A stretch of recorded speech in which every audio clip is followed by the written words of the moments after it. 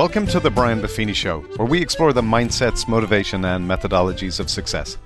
I'm the producer, David Lally, and in today's episode, we'll cover part 4 of How to Love and Be Loved with Brian and Joe Ehrmann.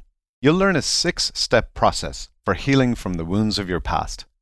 You'll also discover how healing is a continual, lifelong journey that eventually leads to becoming a full human being, someone who's truly able to love and be loved. So now, here again are Brian and Joe. So far we've covered understanding yourself, analyzing the 3 wounds of love, developing empathy for yourself and for others. And now we're going to focus on the very process of healing itself and ultimately the purpose of healing.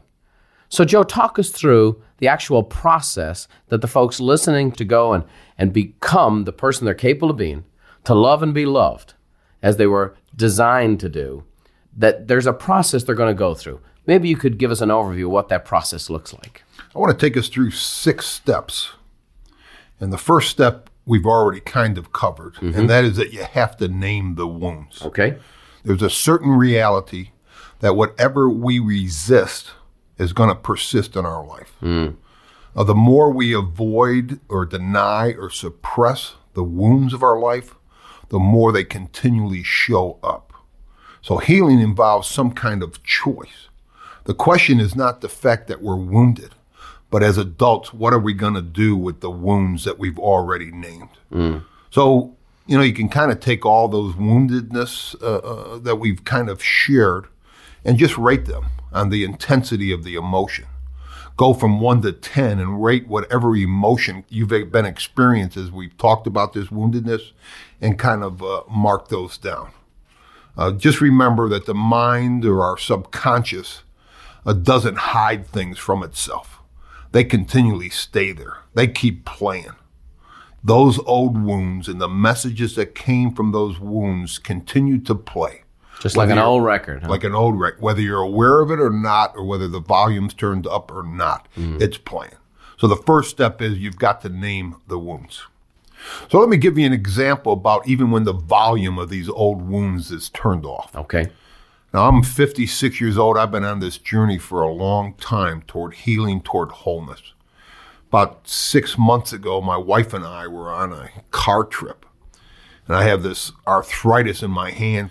So she's rubbing them with a lotion and soothing them. And she makes this comment that says, "Boy, your hands are soft." And I just kind of jolted behind that steering wheel, and I had this visceral emotions because the volume suddenly got turned up, that men don't have soft hands.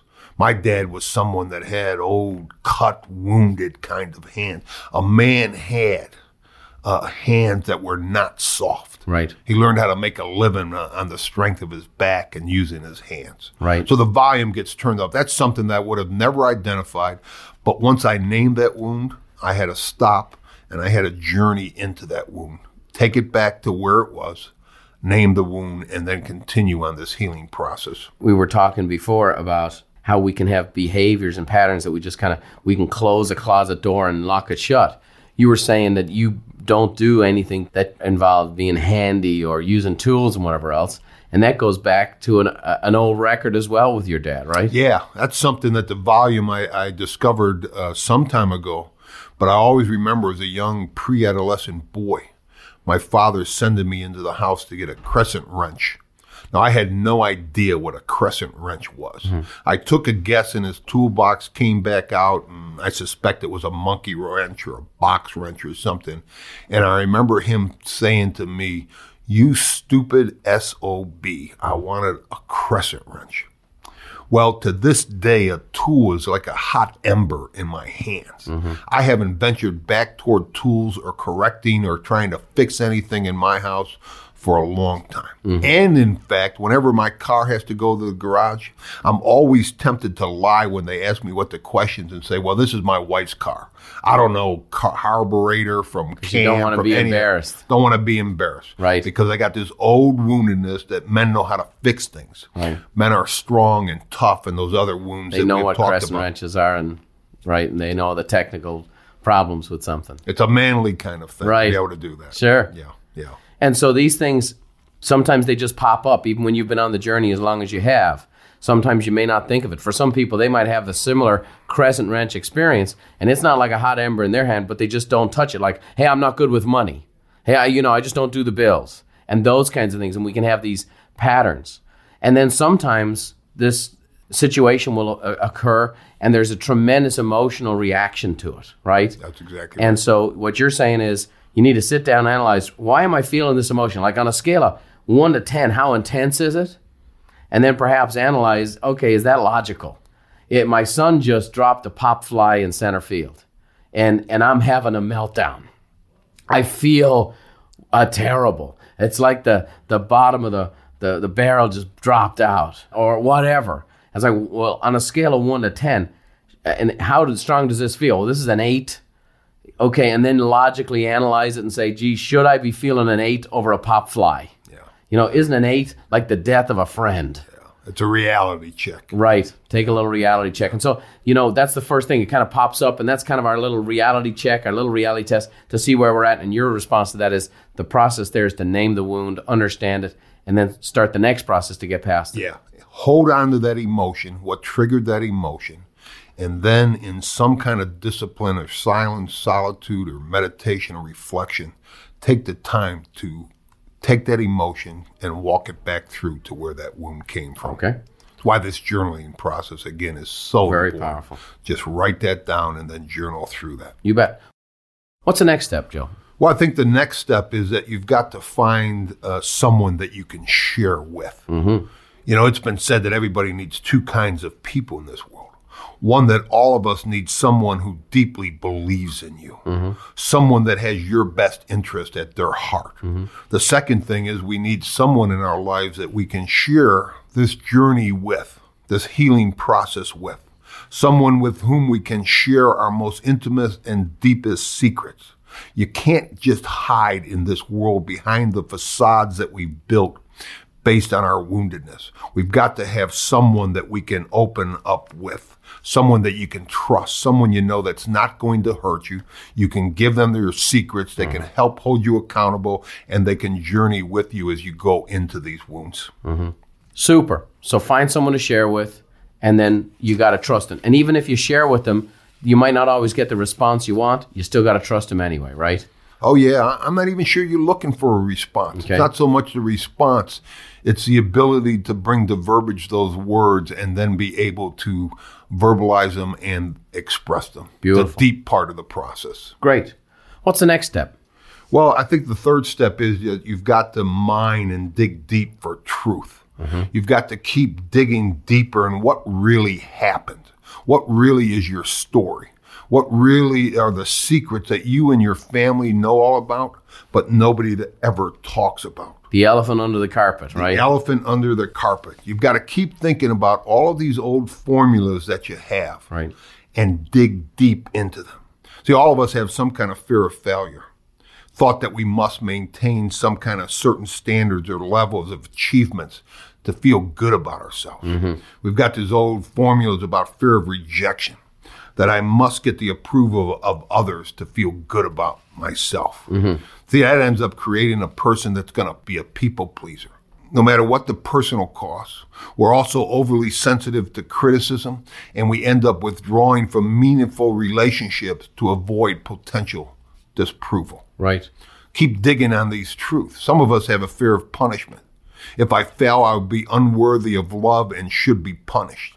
This either produces someone that's going to focus on perfectionism, have some kind of pathological drive to succeed, or we're going to just not try to have accomplishments and successes in our lives. And a lot of us, as we've talked about, have feelings of shame. We think that somehow who I am as a person is wrong, that I cannot change, that I'm hopeless. So how do you go about digging for the truth? How do you go about that? Well, it begins with naming the wounds, Right. finding someone to share about, and again, to get back into these disciplines like journaling. I'm going to take that story and I'm going to keep reworking and connecting dot to dot to dot as I get to the reality of the deepest part of these truths. So what's the truth about me? What's the truth about my family? What's the truth about our interaction? It's interesting how we always believe what we were raised is the right way. I like to tell the story of my wife and I, Beverly. I'm raised on the south side of Dublin in Ireland. My wife was born in Sumter, South Carolina. And I've mentioned the story at many of my live presentations about how you can have differences over the smallest things that can be huge, huge issues because it's a touchstone for how you were raised or what you believe to be true. So we had a situation where we got back from our honeymoon and went grocery shopping together for the first time. I had bought a house. Beverly moved in. After we got married, I move in. We go grocery shopping together. And we go to the grocery store, and the gal checking us out says, "You want paper or plastic bags?" Beverly goes, "Paper bags, please." So we get home. We go through the unloading the groceries. And I notice she's folding these brown paper bags up into this little pouches, almost making them really compact. And later on that day, I see them jam between the refrigerator and the wall. And I thought, this is really odd. It's kind of strange. Never seen it like that before. And so I call her over and I go, "Honey, these bags here, it looks like a bit of a fire hazard. And on top of that, it doesn't look very good, does it?" Now, what I like to say is that most men can't tell you the moment their honeymoon ended. I can. Okay, I can tell you the moment because all of a sudden it was like I could see her. She was upset. She didn't want to say anything, and she just kind of walked out. And I was like, "What? Don't tell me this is the elephant under the carpet." So of course I did what everyone else does. I said nothing, right? And we'd go grocery shopping. And she'd keep collecting the bags, and the collection grew. She never seemed to do anything with them, right? And I did what most husbands do. I stayed silent and festered, right? And just kind of like whatever, just whatever. So I go down a few months later. There's a family reunion in Sumter, South Carolina. Her whole family's there, and yada yada. And I walk into her grandma's house, Grandma Sally Bell, and Grandma Sally Bell says to me, "Little Irish boy," that's what she always called me, "can you go get me some iced tea?" So I walk into the kitchen and I open up the fridge and get her some iced tea. Well, what do you think I notice? That there is a collection of bags, it must be 50 years old, jammed around every crevice of this refrigerator are all these brown paper bags for years and years and years. And it hit me. It was like, when I told Beverly that those bags were a fire hazard and it didn't look very good, that's what I said. But what she heard was, you weren't raised right. Your family was wrong. How your family viewed things was wrong because it's different than my family. You follow me? Yeah. Throughout our lives, you get simple things like brown paper bags, but then you might get into a relationship where you might have different views on how your family used money. You might have come from a family where your father was a spendthrift, or someone comes from a family where someone's a miser, and you think, well, that's the right way to be. That's the way to be responsible, or that's the way, money's about freedom. You just got to go with it and spend what you have. And you bring that into a relationship. And you just think that's the way it is. And there's this constant banging head. So when you're talking about digging for the truth, there's a lot of things we hold to be true, which aren't. Exactly. Right? There is no right or wrong way to deal with a brown paper bag. It's not a moral issue. It's not a family value issue. It's just, what are we going to do together? Yeah. And so, people think, I don't have these wounds, I don't have these situations, but you have these differences that come up in your life all the time that are barriers to relationships. And my communication with my wife over the brown paper bags was a barrier to our communication and therefore a barrier to our relationship. Something as simple as that. So digging for this truth, it requires you to ask the question, why do we do the things we do? Yeah. Right? Yeah. And who gets to tell us and define what truth is? Because we've already looked at this cultural lie about masculinity and femininity. Right. Those are lies, but they come from people that we trust or from our culture.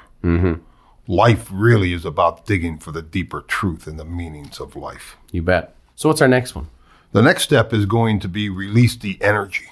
You've got to take the energy of the essence of who and what you are, and you've got to kind of get in touch with that energy, and you've got to really know what you know.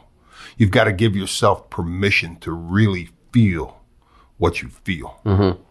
Emotion is energy. And let me give you an illustration about being able to verbalize or express that emotion, that energy in our lives.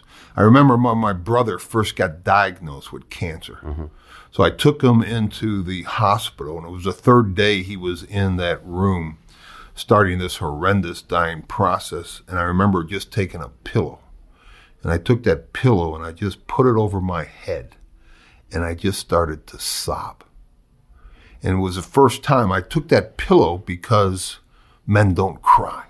Sure. I'm 27 years old, and it's the first time I gave myself permission to experience the energy, the thought of losing someone that I tremendously love. I had to get in touch with those feelings of the grief and the loss that I was coming in contact with, and I gave myself permission to weep and to express that in a physical way.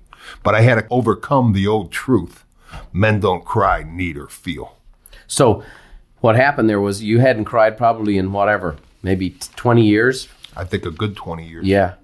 And so you did the right thing. Might not have been perfect. And that's a great example here because, doing it is the key. And you releasing that energy, you releasing that emotion ultimately led to a transformation in the rest of your life. And if that emotion had stayed continually bottled up, you might have had to continually numb that pain out. You might have continually medicate that pain out. You might have used that pain to fuel your anger on the football field.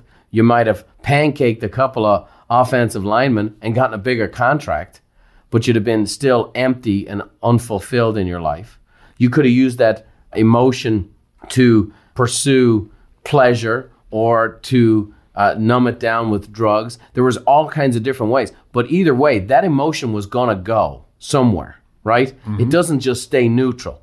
It's kind of like fire, right? Fire can either heat your house and cook your food, or it can burn your whole house down. We all have these emotions. And I'm going to tell you, even for me, the word feelings, growing up in Ireland, feelings were not a good thing for a man to have. And so I had a hard time even saying the word. I could actually communicate emotions because it was more logical, but feelings, I have feelings on the subject. I remember somebody asked me, what do you feel about that? And I don't know what I feel about that. But the fact that you say, I don't have those emotions or I don't have those feelings, the fact is it's still there and it shows up in energy. And for me, not verbalizing emotions in other areas of my life has manifested in showing emotion in one area of my life, and that's anger. Mm-hmm. And, as we've talked about before, anger is considered an acceptable emotion. That's a kind of a manly emotion, right? And so for a person who wasn't good at communicating his feelings or communicating his emotions or releasing that energy, a lot of that energy got translated into anger. And I could fly off the handle real quick. And it was interesting how we rationalize it, because I would tell people, I burn hot pretty quick, but then I'm over it.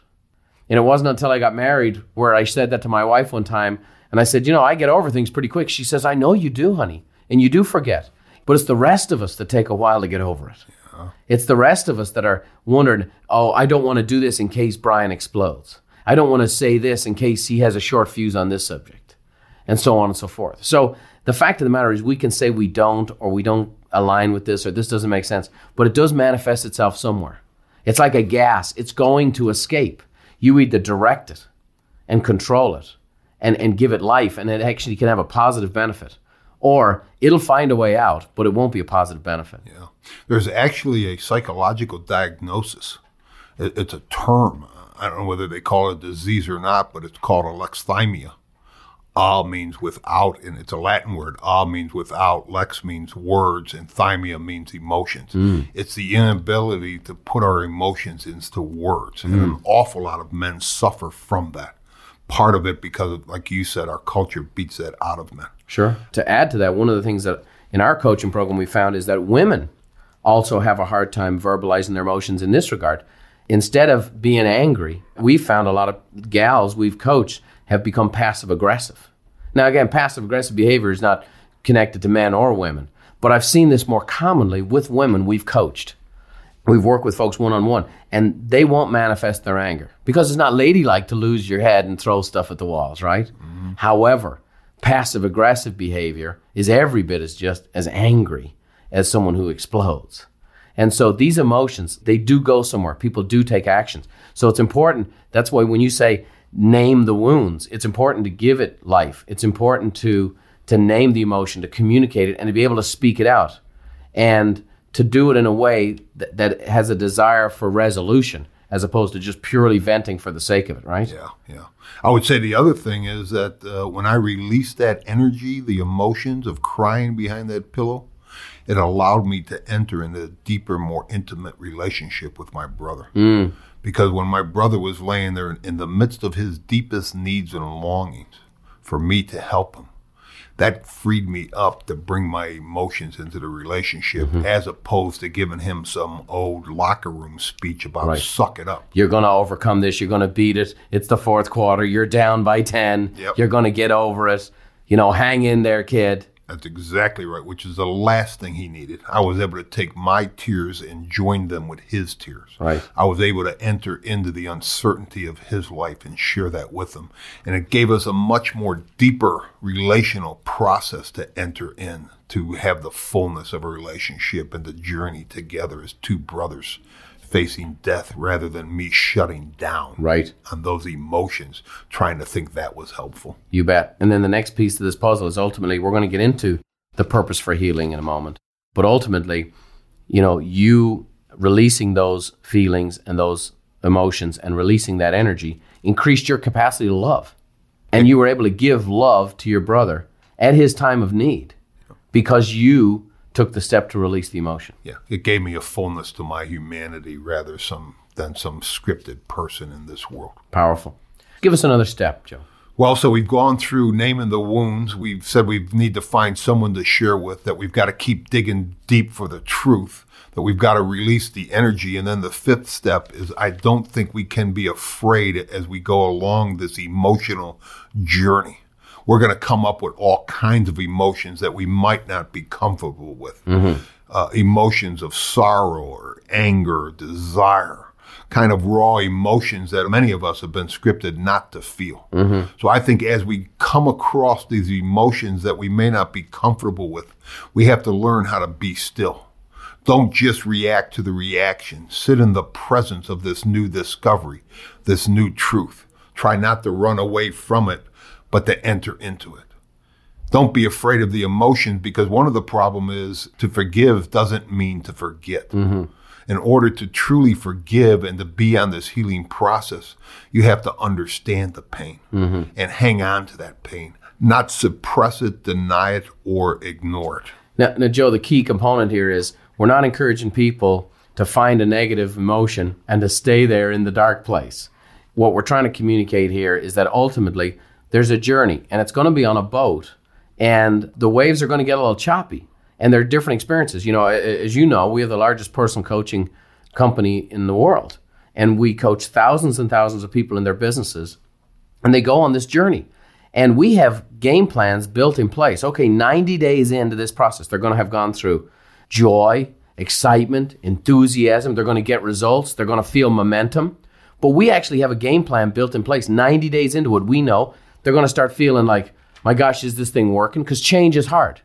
Am I falling off the wagon? Is this thing going to work for me? You know what? I should have gone back to the old way I was. And then we continue to persevere through, and they start digging through, and then they go, I'm seeing a little improvement, but not much. I've had a couple of good days, but not great. And that goes on then for months and months and months. And we get somebody near the end of a year, and all of a sudden they'll look back and they go, boy, am I in a different spot? And I think that's one of the great things about this whole journaling that you've been talking about, is that if you'll continually journal this process, as you look back 6 months, 9 months, a year, and you go back and read your journals, you're going to be just amazed. Now, first of all, of what you journaled at that time and how far you've come. And that's why the journaling is an objective standard. It is absolutely the most practical thing you can do, as well as the greatest catalyst for this whole healing process. You know, Brian, as you take this journey, this emotional journey, you're going to have good days and bad days. There are going to be days where you have intense emotional thoughts and feelings that you're not going to be comfortable with. What you have to do then is challenge the belief that triggered that emotion. Think about the saying in this culture that men don't cry. Who said that? Why did they say that? Just think about it for a moment. What happens when men do cry? See, sometimes we've got to realize that that's a false belief. That's a false statement. Right. When men do cry, it brings out all of their emotions. It allows them to connect and relate and enter into relationships in a much deeper, more fuller way. So what you want to do is challenge the belief of that emotion. Confront the reality of that. It takes you back to step number 3. You've got to keep digging deeper into the truth, into belief systems, and see whether they're true or whether they're false. Don't let emotional discomfort determine for you whether something is true or false. Right. Gee, this shouldn't feel like this. I can't be getting healthier. Everything hurts before it gets healthy, doesn't it? It does. You take a Band-Aid off and you let the air get at it. It can sting when you put the salve or the ointment on it. You get the stitches taken out. That can hurt a little bit. And people often feel like, if I'm feeling anything uncomfortable, that can't be a good thing. When in fact it is. It's kind of like a workout. There's days when you work out and it's kind of tough and it's hard, or it might feel like it's a pain, but on the other side is something good. And so it's like all things, you got to persevere through it, because the opportunity to love and be loved is so strong. The opportunity to be living as a full human being is such a great opportunity. To live your life to its fullest is too rich an opportunity to pass up. And the pain of not living a life full of love is so strong that we should avoid it at all costs and do whatever action steps. And a little bit of journaling, a little bit of self-reflection, a little bit of discomfort is not too tall a price to pay for the joy to come for living a life full of love. Wouldn't you agree? Right. Absolutely. So what I'm hearing you say, Joe, is that the emotional journey is going to have bumps. It's going to have good days and bad days. And that ultimately is that when we find this intense emotion, we have to analyze what's the belief behind that emotion. What's the logic behind that emotion? Like you talked about, on a scale of 1 to 10, how intense is that emotion? And then challenge that belief. For you, it was men don't cry. Well, let's challenge that belief. Is that belief true? As it turns out, it's not. Okay? In fact, as you've shared with me many times, psychologically, young boys are more emotional than young girls. Isn't that true? That is true. And so they're designed to cry more and be more emotional, not less. So challenge the belief. The belief might not be true. And then ultimately, you have to go and find the empathy for yourself for the emotion that you're experiencing. And to do that, you go back to part 3, where we've dedicated an entire hour on how to develop empathy for yourself and ultimately others.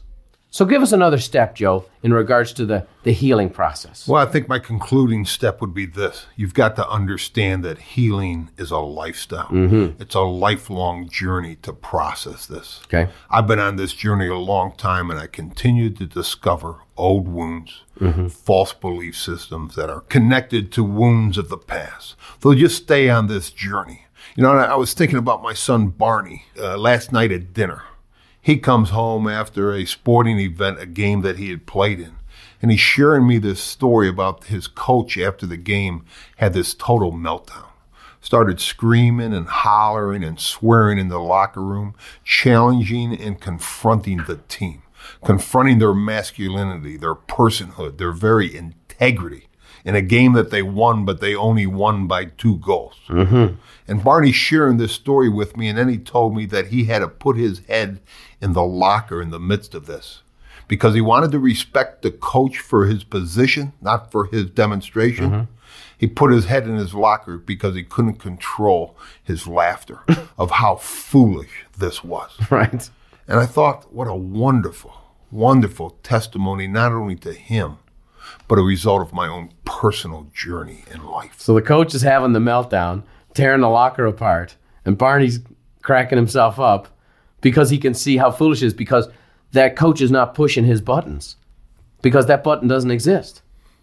And what a testimony to this whole process, that not only have you worked through this process in your own healing, but now you've developed a young man who's so secure in himself that those buttons couldn't be pushed by his coach, that this tantrum looked like what it is, which is the 6-year-old boy that the coach is still dealing with in his own life is having a kicking hissy fit in the middle of a locker room, and he can't get his way, banging the lockers and throwing stuff and cussing and carrying on like a spoiled child. And your 17-year-old son is laughing because he sees this, pre-adolescent boy having a meltdown in the body of a man who's called a coach. Yeah. And he's sitting at my table telling me that story, and I'm thinking, He's on this great journey to becoming the man and a better man that I was and a better man that I will be. Right. And how great a testimony. And that's the hope of this whole process. Because ultimately, as we heal ourselves, it has an opportunity to impact many other people. And who do we want to impact more than our family? Who do we want to impact more than the ones we love? As we increase our capacity to love and be loved, ultimately what this process of healing leads us to is, what's the purpose of it? It's not just so that we're all, I'm okay, you're okay, but it ultimately has a purpose far beyond ourselves. And maybe you could just share a few minutes to give hope to our listeners here today of what the purpose of healing is. What's the end result? Where does it take them to? Barney's a great example. Maybe I should have him on the interview here today. But maybe you could share a little bit of the purpose of healing and what it ultimately looks like. Well, the purpose of this whole healing journey, entering into the woundedness, is so that we can become full human beings, so that we are people that know how to love and to be loved. We can develop relationships. We can be successful as husbands and wives and fathers and mothers and friends and co-workers and laborers in this world. We can take those that we are close with and intimately love them in a more deeper, personal, other-centered, life-giving kind of way. We can enter this world, and wherever we see pain and suffering and apathy and indifference in this world, we can walk into that with empathy, being able to understand the pain and the suffering.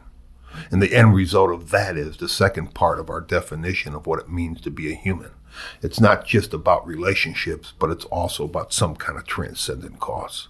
Being able to make the world a better place because you live, because you love, because you process your stuff. Now you can go speak into whatever suffering is in this world and make it a much better place. So you can find your purpose. You can find your why purpose. You're here, whatever that unique and personal journey is. You know, I was thinking about this whole purpose of healing as I've gone through this process, is as you described, in experiencing full relationships and ultimately finding that transcendent cause. And not only does, I believe, this translate into the deep personal one-on-one relationships with our family, our loved ones, our friends, but also acquaintance-type relationships. As you become healthier, when you get to the checkout stand and your flight's been canceled, you're less likely to have the meltdown, anger explosion with the person at the checkout counter because you're a healthier person. When you're at the restaurant and your food is not quite right, you're less likely to have the meltdown. When you check into the hotel and they don't have your room reservation, or when things go wrong, or when they didn't quite take care of your car the way you wanted it to, when all those everyday relationships that you have in our lives today, that it is a healthier life. Because not only with the people you love, but those people you come in contact with. As we talk about this process of healing, we talked about naming the wounds, identify them, understand them. Then secondarily, find someone to share these wounds with and these emotions with. Number 3, Joe talked about dig deep and mine for the truth. Remember, you have to question the beliefs behind the emotions. Are they true? Is it okay for men to cry? Number 4, release those feelings and release that energy. Just like fire, that energy can heat your house and cook your food, or it can burn your house down. You do have those emotions, whether you direct them or whether they direct you. That's your choice. The 5th point was that this is an emotional journey. Don't be afraid. Don't be apprehensive. There's good days, there's bad days, there's hard days, and there's days of silence when nothing seems to be working and nothing seems to be going on. Ultimately, you got to persevere. The opportunity is too great. And then lastly, that healing becomes a lifestyle. It becomes part of who you are, not just something you do. You're able to process things during the course of a day. Well, why do I think that? Why am I feeling this right now? You'll be actually able to process as you're experiencing things. There's going to be good days. There's going to be bad days. There's no need to be afraid. The emotional journey will be the gamut of all the emotions that a human being experiences. Excitement, exhilaration, frustration, fear, anger, resentment. All of these different emotions will manifest themselves. This is nothing to be afraid of. Just keep persevering through. The opportunity to live life as a fully engaged human being, to have relationships that are full of love, and the capacity to be loved is too high of an opportunity to pass up. The other dynamic is if you don't enter into this journey and don't persevere, the negative energy from not living a life full of love, and not having the capacity to be fully loved will manifest itself in your life. Healing is a lifestyle, and maybe you too can be like Barney, that ultimately when somebody else is having negative empathy, you're ultimately able to not have it impact you, not have it affect you, because you know where it's coming from. Continue in this process by journaling your thoughts. Write every day in your journal. Write those emotions down. Write for an audience of one, and write in a stream of consciousness. Powerful stuff. When you continue on this healing process, it will lead you to an opportunity to experience fuller relationships in your life and ultimately find your transcendent cause and the purpose of your life. Thanks for joining us for part 4 of How to Love and Be Loved. Be sure to join us for part 5 as Brian and Joe discuss experiencing full relationships. Until next time, I'll leave you with an Irish blessing from Brian's mum, Therese. May the road rise up to meet you, and may the wind always be at your back. May the rain fall soft upon your fields, and the sun shine warm upon your face. And until we meet again, may God hold you in the hollow of his hand. See you next time.